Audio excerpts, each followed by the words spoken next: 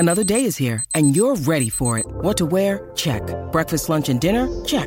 Planning for what's next and how to save for it? That's where Bank of America can help. For your financial to-dos, Bank of America has experts ready to help get you closer to your goals. Get started at one of our local financial centers or 24/7 in our mobile banking app. Find a location near you at bankofamerica.com/talktous. What would you like the power to do? Mobile banking requires downloading the app and is only available for select devices. Message and data rates may apply. Bank of America N.A., member FDIC. If you're struggling to lose weight, you've probably heard about weight loss medications like Wegovy or Zepbound, and you might be wondering if they're right for you. Meet PlushCare, a leading telehealth provider with doctors who are there for you day and night to partner with you in your weight loss journey. If you qualify, they can safely prescribe you medication from the comfort of your own home. To get started, visit plushcare.com/weightloss. That's plushcare.com/weightloss. plushcare.com/weightloss.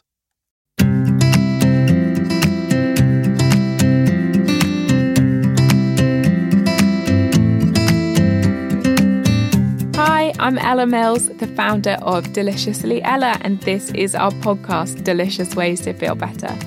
Each episode explores various aspects of our mental and physical health to help you make the small, simple changes to your life to feel happier and healthier.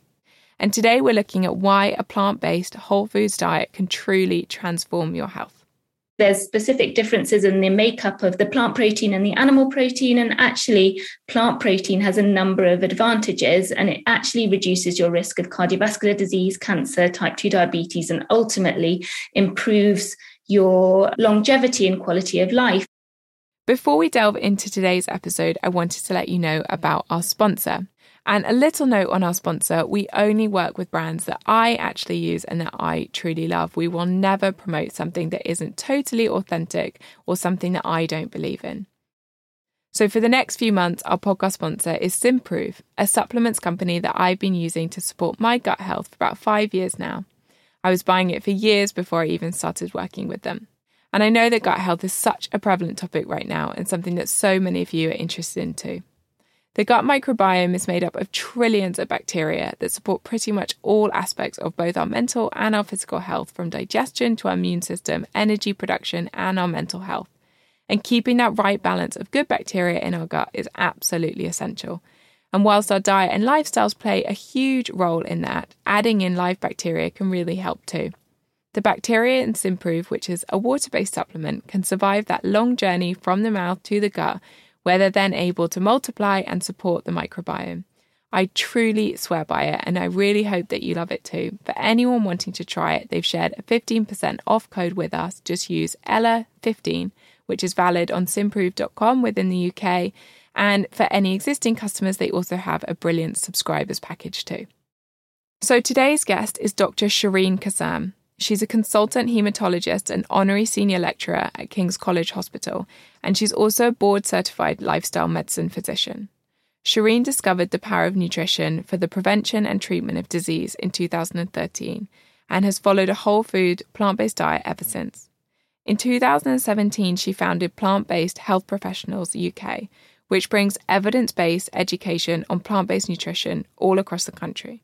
In 2001, she also co-founded Plant-Based Health Online, which is the UK's first care quality commission, which is about multidisciplinary plant-based lifestyle medicine, healthcare services, and she's also just written her first book, Eating Plant-Based. So welcome, Shireen. Thank you so much for joining us on the podcast today. Thanks, Ella, for having me. It's wonderful to be here. So I'd actually love to start and hear a little bit more about you and your background and how you went from qualifying as a medical doctor in 2000 to where you are now, the founder and director of Plant-Based Health Professionals, and why it's so important to you to work to educate others around health and well-being and plant-based diets, obviously, in particular. Great, thanks for asking me. Obviously, my favourite topic to talk about. And my background's really conventional. I finished my A-levels, went to medical school in London, and I trained in general medicine and then specialised in haematology, which is disorders of the blood, and then specialising further in lymphoma, which is a cancer of the lymphatic system. And during my training, I also did a PhD, which happened actually to be sort of in the field of nutraceuticals, because I was studying the impact of high doses of selenium in patients who had lymphoma and whether that enhanced the efficacy of standard chemotherapy. So at that time, I wasn't particularly interested in nutrition, but it's nice to look back now. But I became vegan for ethical reasons back in 2013. And that kind of sparked my interest in the whole science of plant-based nutrition and how it might be able to impact my health, but obviously more importantly, my patients' health. And I was getting all this information from the US and other parts of the world and realized there weren't health professionals in the UK advocating for plant-based diets as a way of preventing and managing and even reversing chronic illness. And I thought, well, somebody needed to be creating a network of like-minded health professionals, of which there are a number, but we hadn't had the opportunity to come together until I launched Plant-Based Health Professionals UK in 2018. And how have you found the transition on a personal level? Well, it was relatively easy for me. I'm from a South Asian background, so a lot of my traditional and home cooking vegetarian, if not vegan. And I went vegetarian first in 2001. So sort of making that transition in 2013 didn't seem that big a deal. Like everybody, I enjoyed cheese and that was difficult to give up just temporarily. But when you make the connection between what or who is on your plate, it no longer feels like food as such. So it's been wonderful. And myself, my husband, my whole family are thriving on a plant-based diet. It's been a family journey. Oh, that's so nice to hear that. So Shireen, I wondered if we could actually just go back and start with a more macro look at this and understand actually how our diet and various different lifestyle factors actually influence our health. Because I think sometimes it can be challenging to understand that what we eat for lunch today or what we eat next week may actually have a tangible impact on our health and well-being. Yeah, thank you. It's such an important question. And it's amazing to me to look back at the fact that I was qualified as an NHS doctor for 13 years, practicing in a hospital and not realizing the power of diet and lifestyle habits on disease outcomes and your risk of chronic illness. So just focusing in on diet alone, we've just had a publication of the Global Nutrition Report, which comes out every year. But this year's report shows us just how badly we're doing in the UK, but also globally on our diet habits, essentially. So the report showed us that 1 in 4 deaths globally is caused by an unhealthy diet. And you might ask, well, what is an unhealthy diet? And they described a diet that was too high in animal food, so particularly meat, too high in salt and sugar, and just not enough of the healthy plant foods like fruits and vegetables, whole grains, legumes, nuts and seeds, of which we're eating a quarter of what we should be consuming. So that is huge, 1 in 4 deaths. And we know that diet really impacts our risk of cardiovascular disease, cancer, type 2 diabetes, and even dementia, which is now rising in prevalence globally. And then to look at the bigger picture with other lifestyle habits, because of course diet is not the only lifestyle factor, but physical activity, avoiding alcohol and tobacco smoking, dressing less, loving more, those sort of things, sleeping well, we could prevent 80% of the chronic conditions we see on an everyday basis in our healthcare system. That is a profound impact that we can make. But I always do qualify that with the fact when I'm talking about these things that, diet and lifestyle habits are not always a choice for an individual, but we don't choose to live an unhealthy life. There's many circumstances that are at play that mean that people are sort of forced sometimes to make these unhealthy choices. But equally, we need to do better on an education side, on getting this message out there that prevention is key and we're in an epidemic of chronic illness. Absolutely. I mean, I couldn't agree with every word you said there more. And I wanted to ask, actually, Shireen, it's so interesting because obviously in the UK, but I think we're seeing it across the world that we have this challenge now of this rise in chronic diseases. And obviously we're seeing this extraordinary burden on our NHS, but obviously on healthcare systems across the world. And that's been so exacerbated over the last few years with the pandemic. Do you feel there is this real disconnect between a more holistic take, incorporating stress, sleep, diet, exercise, and the conventional Western approach to medicine? As you said, you spent over a decade as a doctor, went through the full many years of training, and yet didn't have that knowledge of how nutrition and lifestyle really played into the diseases in which you're dealing with day in, day out. I mean, I think the answer is yes and no. I think you can have a really narrow view when you're working in secondary care like I do, and you're seeing the end result of chronic illness, and all you have at your fingertips is really the sort of allopathic conventional medicine. And of course, at that stage, people need that treatment. So for example, in my specialty where I treat people with lymphoma, I don't have a choice to spend time talking about diet and lifestyle. They need the kind of chemotherapies and the conventional treatments that I have to offer. But then that part of healthcare is very separate then from the upstream sort of healthcare where we should be focusing in on diet and lifestyle habits for prevention. But having said that, I know that there's a growing movement of doctors like myself who have realized that there's more to healthcare than the pharmaceutical and procedural and surgical solutions. And we are getting the information, and what we call the lifestyle medicine movement is now global, having been born out of America with the American College of Lifestyle Medicine back in 2004. It's now sort of really taken off, and we have the British Society of Lifestyle Medicine here in the UK, where you get a qualification, a diploma, and the tools necessary to try and incorporate the knowledge on diet and lifestyle into clinical practice. So someone like myself has now got a qualification as a certified lifestyle medicine physician. And when the time and resources are available, I do incorporate that knowledge for my patients into their sort of treatment pathway, because I see them in one moment in time, but obviously everyone asks me the question about what should I eat? What shall I do? Is there anything I can do to improve my chances? And now I feel like I can give them a better evidence-based answer to those questions and some tools and some resources that will point them on their way as they continue their health journey. It's very exciting to see that change in conversation and starting to see people realise in the mainstream that these roles of nutrition and exercise, etc., can be so powerful in prevention and do play a tangible role. I know when I changed my lifestyle 10 years ago, just from friends and family and people around me, they thought I was crazy and that this was very woo-woo. And actually every year it feels like more evidence is becoming more mainstream that actually stress, sleep, vegetables actually are more powerful than I think we perhaps realised and not that long ago. And just before, again, we get into a bit more detail, I'd love to understand, talking about the fact that we're only eating a quarter of the plant foods and all those colourful vegetables and fruits and beans, etc.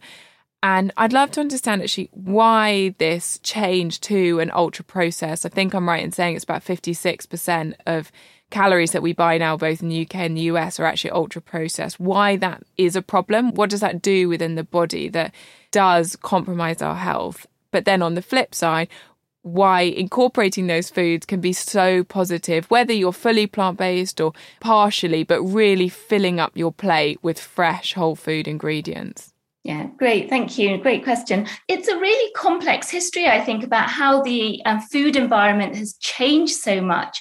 I guess our lifestyles have changed so much. We've become so disconnected with where our food comes from and from the people that produce it, and even understanding how to grow food. And I'm talking about myself here as well. I can't make anything grow, and I want to, and I know the benefits of it.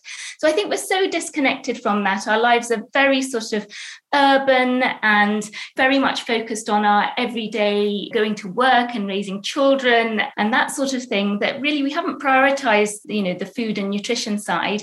And as a consequence, the food industry has taken over and really sort of made all this convenient to us. It's helped mothers go back to work, but you can get home and just microwave your meals and things. And obviously there's an advantage. These foods have shelf life, they're highly palatable, they can be made really cheap, and they're addictive. So, people come back for more, and the food industry are making so much money out of this that it sort of fuels this cycle of convenience and not taking the time to make healthy meals. So, why is ultra-processed food so bad for us? I mean, that's such a complex question, because we understand at a body level so many things that happen when we are eating sort of factory-made foods. On a basic level, a lot of the food has much of the beneficial nutrients taken out, such as the fiber and many of the B vitamins when you sort of refine grains or make brown rice into white rice, for example. And then we have have lots of additives and preservatives and emulsifiers added that we now know anyway that affect the gut microbiome, causes inflammation, and then, messes up the signaling throughout our body and every body organ. And then this sort of combination of fat, sugar, and salt and all those really strong flavors, we know the food industry has formulated so that it really does have this chemical process in our body and our brains that we want to come back for more. And just in the last year or so, there's been a really insightful study just showing us how ultra-processed foods compared to a diet made up of healthy foods really makes us eat so many more calories, even though we're not trying to, or we're aware of the fact that we should just be eating till we're full. Just the formulation makes you less full or less satiated and doesn't signal your body to stop eating. So you overconsume, and then that drives inflammation, overweight, obesity, and all the other chronic conditions that happen from there. And of course, when you're eating these ultra-processed foods, you have to think about what you're not eating. So you're not eating every single food that is associated with promoting health. And these can be summarized very easily in a few food groups. The only foods associated with good health are fruits, vegetables, whole grains, beans, nuts, and seeds. Now, that sounds really restrictive, but of course there's, 20,000 or more edible plants. And so there's great variety, great color, and they're full of all different nutrients. And the issue with our current diet pattern that is known as sort of westernized diet is that we're deficient in fiber, very deficient. In the UK, adults get about 18 grams of fiber a day rather than 30 grams. And we're not getting enough of the micronutrients that are present in all these colorful fruits and vegetables. So things like folate and vitamin C. We're even recommending multivitamins for children because we're just not eating a variety of plant foods.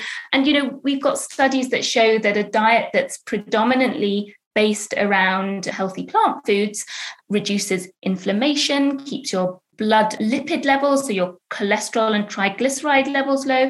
It promotes the health of the gut microbiome, and it reduces oxidative stress. And these are all key mechanisms that are driving our chronic epidemic of illness. So there's a great science. We understand a lot about it. I think the disconnect is sort of getting that science into practice and making the food environment healthier. Yeah, I agree with that wholeheartedly, because I think it's one thing to understand that it's important and it's another thing to action it, and actioning it and changing habits is certainly no easy feat. And I think it's always so important to definitely be forgiving in that. I certainly found changing my diet is nowhere near as easy as you think it will be. When you go to make dinner on a Monday night, thinking about totally different ingredients takes time, and that's such a normal thing. But Shireen, I'd love to pick up on a few things that you mentioned there. And I think one of them is inflammation, because I feel it's a word we see a lot, whether that's in the media or on podcasts. It feels like quite a buzzword, but it'd be actually fantastic just to get a definition of what inflammation really is, what causes it, and why that's a bad thing. So inflammation doesn't have to be bad. Obviously, it's the reaction of the body that shouldn't be happening. So if you hit your knee, it's going to get red and swollen, and that's inflammation. But at the same time, you have all your immune system and all your cells that are involved in repairing the tissue coming there into play to then heal that wound or injury. So that's kind of acute inflammation. But you can have this low-grade chronic inflammation going on in the background, unbeknownst to you, but over decades will then become a problem. And it's when your body is out of kilter because you're not supplying your body with the right nutrients and the right nourishment. So, for example, when it comes to diet, your diet can either be composed of foods that cause inflammation, or you can have a diet that is full of compounds that reduce inflammation, what we call anti-inflammatory and antioxidant compounds that are found in all the healthy plant foods. Now, for example, we've got clear evidence that red meat and processed meat all act to increase levels of inflammation in the blood and around the body. And we can detect that by measuring certain markers in the blood that show that you're reacting in an inflamed way, as it were. And that inflammation is directly damaging your cells, the proteins, the DNA, DNA, and the general functioning of the body. And I think what people don't realize is that when you just carry too much weight, for example, that fat tissue is not just sat there doing nothing. It's not inert. It's secreting these inflammatory compounds that are then going on to either cause proliferation of cells, damages the DNA, the protein, and in general make the cells less efficient in what they're meant to be doing. And the worst case scenario is that the cells become abnormal and give rise to a cancer, for example. But as we mentioned, it's sort of something you do over decades. You don't kind of think that today's meal is going to then, result in an illness or inflammation. It's just that repeated insult with the wrong types of food or the lack of physical activity, the lack of sleep, and all these healthy lifestyle factors, they can all help to dampen down inflammation. Or if you're not getting enough of their healthy habits going and just, having one night of poor sleep, you won't feel good and your body and your cells will be reacting by secreting these inflammatory compounds that then damage your cells. I think it's so important what you said there as well, is that it's not about one meal, it's about decades. And I think that's such an important message, because I think sometimes when we talk about health and well-being, I know some people can find it difficult to compartmentalize that there's nothing wrong with having fried food here or there, and takeaway food here or there. It's absolutely not. It's about what we do as a foundation day in, day out over decades. And I think that's such an important message. It's not good versus bad. It's long-term habits, and that's what we're talking about here. And Shireen, I just wanted to clarify something and check that I'm right in this understanding, that is that this long-term inflammation, as you said, over decades, can cause rise to higher blood pressure, precursor to type 2 diabetes, and these various different metabolic diseases that we're seeing give rise to the kind of epidemic of chronic diseases. Yeah, absolutely. At a really basic level, inflammation is the key trigger for all of these illnesses, alongside the factors that sort of create that inflammation, like your abnormal blood lipids, the damage to the lining of the arteries, what we call endothelial damage that will then lead to high blood pressure and heart disease. It'll be the insulin resistance that then leads to type 2 diabetes. So yeah, you can really boil it all down to external abnormal factors, be it lifestyle or environmental, that then trigger inflammation and then over the longer term will lead to these chronic illnesses. Very, very powerful. Yeah, to understand that we can, obviously, there's a lot that's outside of our control, but there's a lot that's also inside our control, and looking at that prevention. So if we're looking at that sense of prevention, I'd love to talk a little bit about what we can do. For example, there's obviously a whole new conversation around COVID again. I know people are very interested in immunity at this time of year. What's the role between our diet and our immunity and supporting a really healthy, functional immune system, which I think at this time of year feels particularly important for lots of our listeners? Yeah, and such an interesting topic. And I've been taking a keen interest in all the studies coming out on diet, lifestyle, and COVID outcomes, actually. It's been a fascinating journey in science to unfold. And while it's in my mind just to say that we have results from the now famous Zoe COVID app showing that a healthy plant-based diet can reduce your risk of actually contracting COVID-19 by about 10%. But more importantly, given that we're probably all going to get COVID at some point, is that it reduces the risk of severe COVID-19 by 40%. I mean, that is huge, that just one simple change or a shift towards a healthy plant-based diet can make such a big impact. Because as you rightly say, our diet directly impacts our immune system. Probably the greatest impact is by keeping our gut microbiome healthy, making sure that there's a diversity of bacteria, that the right bacteria are there, and those bacteria that we want the most are producing these signaling molecules called short-chain fatty acids that then stimulate the immune system. And that's also been shown during these 18 months or so of science looking at impact of diet on COVID, that a healthy gut microbiome might be key to reducing the severity of COVID-19. And it's because our immune system thrives on all these minerals and phytonutrients and vitamins. We all know intuitively that vitamin C and E and folate and all sorts are going to impact our immune system. And the only way to find them is in the healthy plant foods. And I think there's a positive message here, because I guess what we haven't touched upon is that really isn't too late. Our body has such an immense ability to heal, and that's been shown over and over again. I mean, just to consider that you might have spent decades building up to a diagnosis of type 2 diabetes, but within a matter of weeks to months, you could actually reverse that process by adopting a healthy diet and lifestyle and getting back to a healthy weight. So it really is never too late, and it's never too late for your immune system. So as you say, at this time of year when we're all struggling with various viruses and of course still COVID, I think it's so important to focus in and start making those few changes, small changes that you can, which is about crowding out the foods that really do not contribute to health, such as the meat and the dairy and the eggs, and replacing them with healthy, minimally processed whole plant foods. And variety is key. We should be eating more than 30 different plant species a week, to keep our gut microbiome healthy. So it's about getting that variety and not being monotonous, and adding lots of herbs and spices, which comes easily to me from a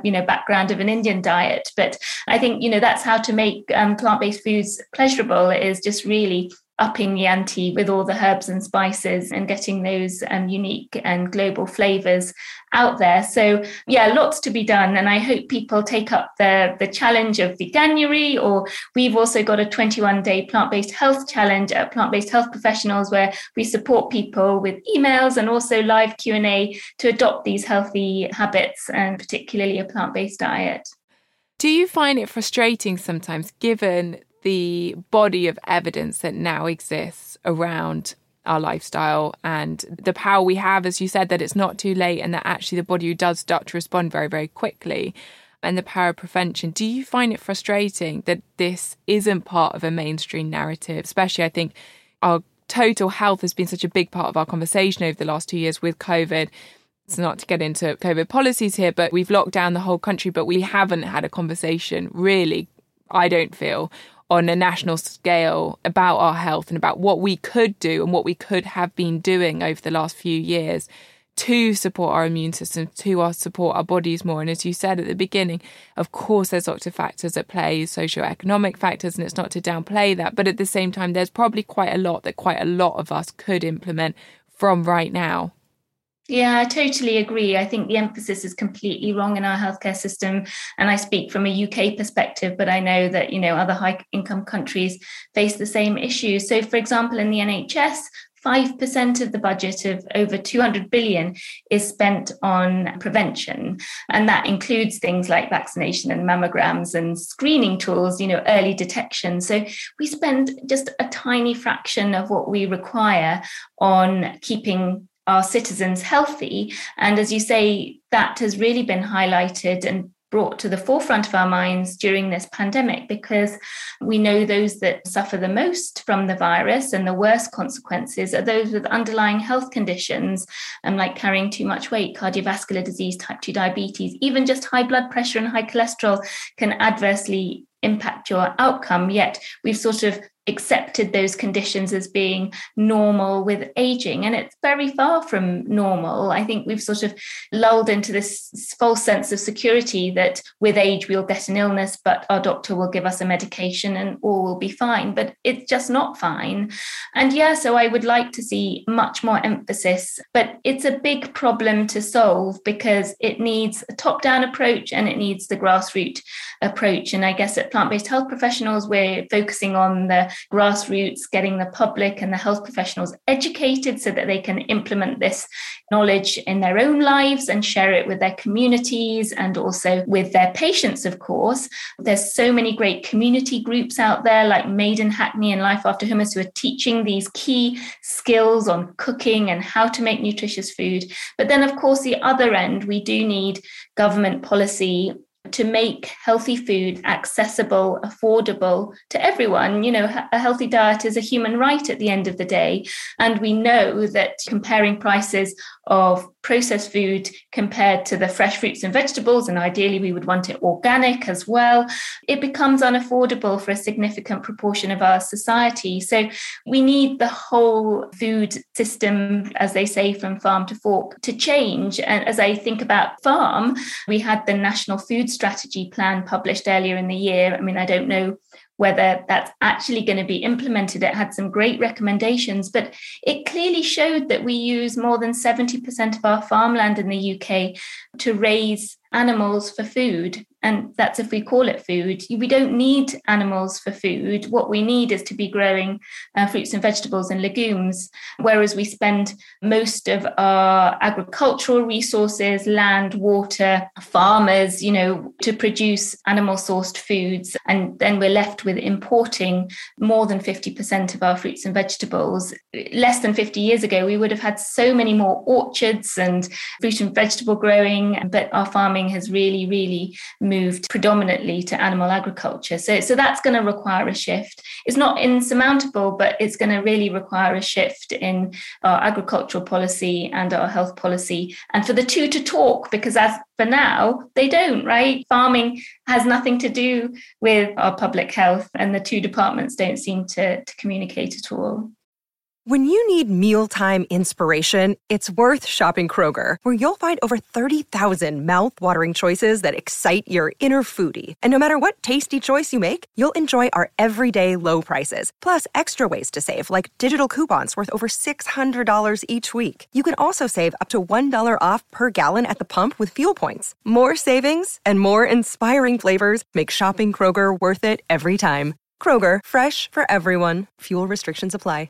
Ryan Reynolds here from Mint Mobile. With the price of just about everything going up during inflation, we thought we'd bring our prices down. So to help us, we brought in a reverse auctioneer, which is apparently a thing. Mint Mobile Unlimited Premium Wireless. How to get 30, 30, bit to get 30, bit to get 20, 20, 20, bit to get 20, 20, bit to get 15, 15, 15, 15, just $15 a month? Sold! Give it a try at mintmobile.com/switch. $45 up front for 3 months plus taxes and fees. Promo rate for new customers for limited time. Unlimited more than 40 gigabytes per month. Slows full terms at mintmobile.com. Your brain needs support, and new Ollie Brainy Chews are a delightful way to take care of your cognitive health. Made with scientifically backed ingredients like Thai ginger, L-theanine, and caffeine, Brainy Chews support healthy brain function and help you find your focus, stay chill, or get energized. Be kind to your mind and get these nootropic chews at ollie.com. That's OLLY.com. These statements have not been evaluated by the Food and Drug Administration. This product is not intended to diagnose, treat, cure, or prevent any disease. Absolutely. I mean, I have certainly found the last 5 or 6 years since we started our food products business extraordinarily eye-opening. Almost all subsidies actually across the entire world go on foods that are actually harmful for our health, but also producing food that has no emulsifiers, that has no preservatives, that has only real food ingredients is so much more expensive and so much more complicated. And that absolutely, I don't think is a message that most consumers understand, quite rightly, but it's very interesting to see. And you start to understand why people cut the corners, because there's a race to the bottom with pricing now, and that we've accepted we spend much less than 50% on our food than we did 30 years ago, because we just expect it to be so cheap, and cheap food has consequences. So it's a really, really interesting situation. As you said, it's grassroots and top down that we absolutely need. And I think what you said there is so interesting. And I certainly have found it very eye-opening over the last few years, is how we've now accepted this as the normal. It's normal to take statins, all sorts of medications, and we just accept that that's part of the course, and that we don't even realise, I think, at this point, for so many of us, that actually the way that we're living now, it's not normal, and it certainly wasn't normal just a few decades ago. We've had such a sharp rise in the way that we address our lifestyles, and it's extraordinary. But so many questions to come out of what you were saying. And I guess I know we'll have listeners who are flexitarians or still consume meat and fish and eggs, etc. And I know that I'm sure they'll be thinking, well, what's wrong? What's wrong with this? There's obviously also such conflicting information in the media as to what the right diet is. You've got ketogenic diet, for example, which people are talking about a lot, which I think is extraordinary. But why don't we need animal foods? And B, why do you think, and what does the evidence show us as to why they're potentially not good for our health? So we absolutely don't need animal foods, but I'm also very honest in my approach in my personal life and with my patients that we don't need to be 100% plant-based to gain all the health benefits. We absolutely can be 100%, and more people are adopting a healthy vegan or 100% plant-based diet. And that's absolutely fine. It's a great choice to make for your health. But in answer to your question, I mean, I guess there's two aspects. There's our personal health as individuals and as a society, but there's also planetary health, and the climate and ecological emergency is a health emergency, and that is being highlighted more and more. So our diet has to address our own health, of which we're all, of course, keenly interested in, but it needs to be sustainable for the future of the planet, because if it's not, our own personal health will and already is being impacted. And so, as you say, that science has already been done. We had the Eat Lancet Commission on Food and Health published the Planetary Health Plate, or the Planetary Health Diet. And it told us all globally what was best for health and also would keep us within the boundaries of climate change. And that plate was 83%, if I'm not mistaken, if not 85%, plant-based, allowing, not essential, it clearly says not essential, but allowing for people to have that, as you say, flexitarian choice. Because like with everything, there is a dose effect, and it's all about what you're eating instead of. So as I've said already and keep repeating, the only foods in the science that are associated with good health are the healthy plant foods. Everything else can be left to the side and comes down as to a personal choice, and then as a condiment on the plate, because the nutrients that are associated with the best health are things like fiber. We know that plant protein, when you compare it to animal protein, has much better outcomes, even though we sort of think that protein is best from animals, a narrative that's been spun and produced by the farming industry or the animal agriculture industry. That's just not true. There's specific differences in the makeup of the plant protein and the animal protein. And actually, plant protein has a number of advantages, and it actually reduces your risk of cardiovascular disease, cancer, type 2 diabetes, and ultimately improves your longevity and quality of life. So fiber, plant protein, the healthy fats. So when it comes to what type of fats you need to be eating, it's fine to eat the healthy fats, but they come from plant sources. It's the unsaturated fatty acids, things like nuts and seeds and avocado, and healthy oils like extra virgin olive oil or rapeseed oil, which can be high in omega-3 fatty acids. Whereas the fats that you find in animal products are the saturated fats, they're the ones that are solid at room temperature. And we've got decades of science showing us that saturated fat intake is directly and in a linear fashion related to our blood cholesterol level, which then in turn is the causal factor for cardiovascular disease, particularly heart disease, which remains the biggest cause of death globally. So those are the reasons. Plant foods has fiber, it has healthy fatty acids, the unsaturated sources, the plant protein is beneficial, and you avoid things like carcinogens, so cancer-causing agents that are found particularly in processed red meat and may also be found in red meat, which is a probable carcinogen. So, it's about what you're consuming and what you're avoiding. And we've already talked about inflammation caused by animal foods, which to some extent can be counteracted by the plant foods you're eating, but you really need to push your consumption of healthy plant foods out to sort of 80-90% to get all the health benefits. I have to say protein is the one that fascinates me every single time, because there's such a myth that you can't have protein on a plant-based diet. And obviously you've got to be aware of B12 supplementation and vitamin D, but obviously that's relevant to everyone. But protein is one that, in my mind, is really quite straightforward, and one of the myths that I think is very important to bust. I think you did that brilliantly there. And Shireen, I have to ask, and I know it's a really, really difficult topic, but I think obviously your profession specialising in cancer, and I know from research I've seen that a plant-based diet does reduce total chance of incidence of cancer. Very difficult topic, obviously, very emotional topic for people, and I really appreciate that, but I think it would be amiss of me not to ask you about that research. Yeah, no, thank you. I mean, I spend my time in the field of cancer, really, and it shouldn't be difficult to talk about, because I think it's a topic that should really be empowering. We've actually got to a situation where 1 in 2 people in the UK born after 1960 will get a cancer in their lifetime. So we need to be talking about it because it's going to affect at least half of us. But I think the thing that's empowering is that 4 out of 10 cancers could be prevented. Now, this is not me as a vegan or plant-based eater saying this. This is stats right out of the World Cancer Research Fund and their guidelines for cancer prevention. So 4 out of 10 cancers could be prevented. And part of that cancer prevention guideline and international consensus is eating a diet. It says it clearly, high in fruits, vegetables, whole grains and beans, because once again, they're the only ones that have been associated with reducing your risk. And so we do need to focus in on that because most of us are not even eating 5 portions of fruits and vegetables a day.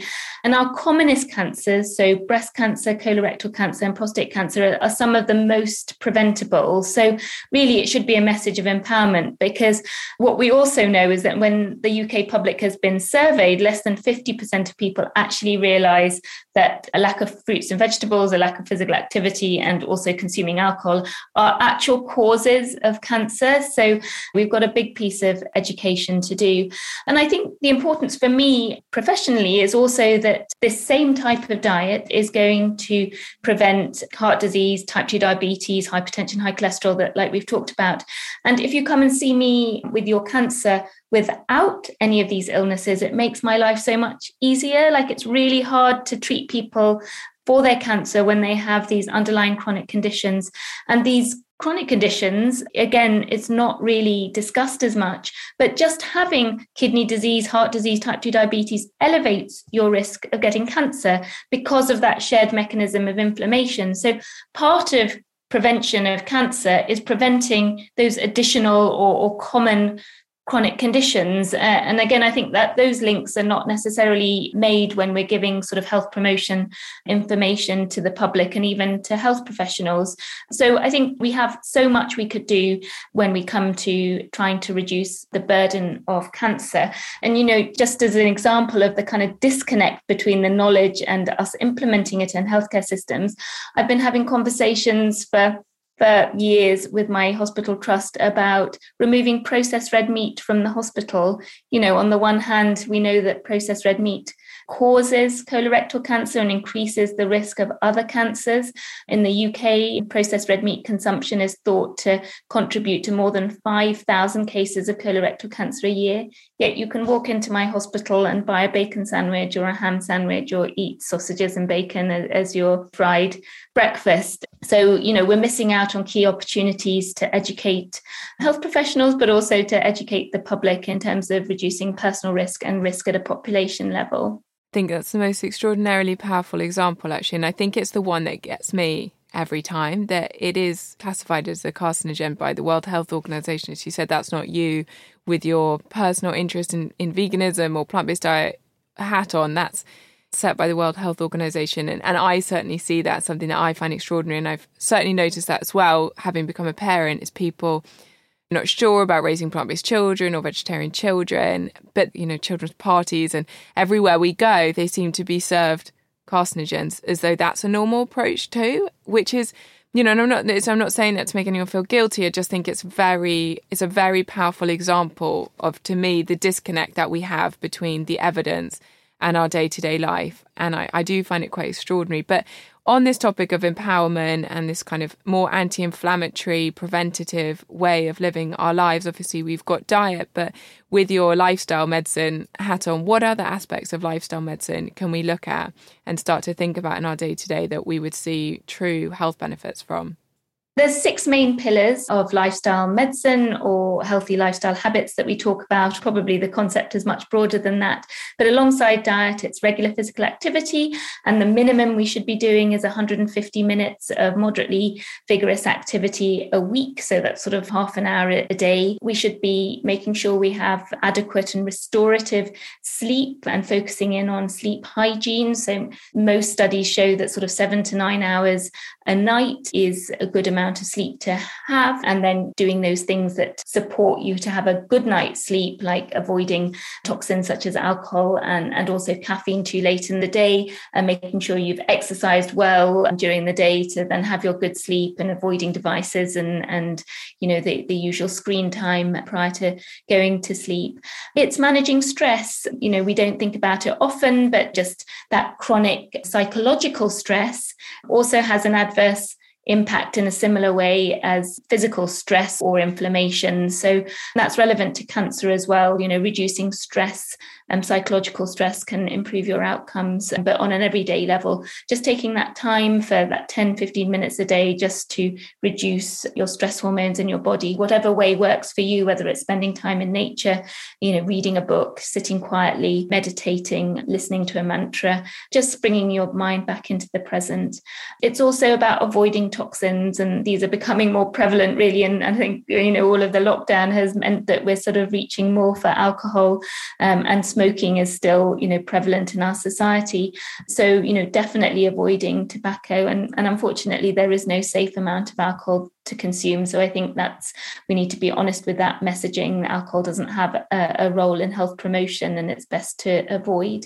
And then obviously having loving relationships. Actually, out of all of those factors, we know from the Blue Zones work of Dan Buettner that social connections and being part of a tribe and a community really probably is the single most impactful factor predicting health and longevity. So spend time with people that care about you, that you care about, whether they are human or non-human animals, it doesn't matter. I love that. It's so extraordinarily powerful. And I think the relationships ones is so nice and such a brilliant example. And I know we touched on it earlier that it's so easy to get overly focused on one meal, one moment, but actually it's this holistic approach that's so important. And managing stress and really cultivating those relationships that matter to you in your life, whether that's with 3 people or 30 people, obviously, we're so different in that regard. And I wondered, as we started to wrap up, Shireen, if you could share 3 take-homes for our listeners, the 3 things that you wish absolutely everyone knew about the power of a plant-based diet to transform our health. Yeah, that's a tough one to limit it to 3. But I think to be aware of the knowledge that the science is clear. There's a lot of misinformation, purposeful misinformation, but it is quite clear that the closer you get to 100% plant-based diet, the better your health will be. And it really does have the power to prevent and manage and sometimes reverse some of our most common chronic illnesses. So, to take back that control and shift as much as you can towards a minimally processed plant-based diet. And then to add variety, I think myself included, we get used to just buying the same handful of fruits and vegetables and whole grains every week on our favorites list in the supermarket, but really try and add in a new fruit or vegetable into your diet once a week, once a month, and try and increase the variety of the foods that you choose. And just to know that it really is never too late. My 78-year-old father managed to reverse his pre-diabetes during the first lockdown in the UK. So it really is never too late to adopt a healthy plant-based diet. So make today the day that you make that transition and shift. I love that. And I have 2 last questions for you. The first of them actually is just picking up on point number 1. And I should have asked you this earlier, actually, which is the question of plant-based versus vegan, because I think what's interesting is obviously what you're talking about is the importance of within the plant-based diet really, really filling up with the whole grains and all the colourful fruits and veg. Whereas I think what we're seeing quite a lot of this move towards vegan is we're actually seeing this huge rise of ultra-processed plant-based food. And I think it's just an interesting question and something that I think is important to clarify, that what you're talking about here, whether you call it plant-based or vegan, but it is about the plants versus the meat mimics. Yeah, for sure. I mean, I think veganism, as we know, is a social justice movement. It centers the animals. It's not about necessarily the food you eat. It's about the food you don't eat. So avoiding all animal products. But we're talking about eating a diet that's full of fruits and vegetables and whole grains and beans and nuts and seeds, and that you cook predominantly from scratch, and you minimize as much as you can. I mean, we have to accept our modern lifestyles that, some level of convenience food will always crop in, but that shouldn't be the focus. The focus should be about cooking from scratch, healthy meals, and they don't have to be complicated or take a long time, but they really do need to focus on the correct ingredients. Love that. And finally, our podcast is called Delicious Ways to Feel Better. And I wondered if you could share with our listeners the one thing that you do every day to feel better. For me, I think my pleasure really is eating fruit. And at the moment, I look forward to eating my persimmon, which is in season at the moment, because it's so delicious. So the one thing I couldn't give up that I love every day is truly eating fruit. Beautifully simple. Well, Shireen, thank you so much for your time today. It has been extraordinarily insightful. And I have to say, I couldn't recommend as well following Plant-Based Professionals on Instagram as well, because one of the things that Shireen does there, obviously alongside her colleagues, is bring forward all the evidence, sharing all the papers, all the research, and really starting to understand the science behind everything we've talked about today. So I think for anyone who feels a bit skeptical, is this really true? I couldn't recommend having a look at that more and having a look at the website and everything else that Shireen does. But thank you all so much for listening today. We will be back again next week. Next week, we're actually diving deep into gut health and the fundamental role that plays in our health, which I'm very much looking forward to. Otherwise, have a lovely day, everyone. Thank you for listening.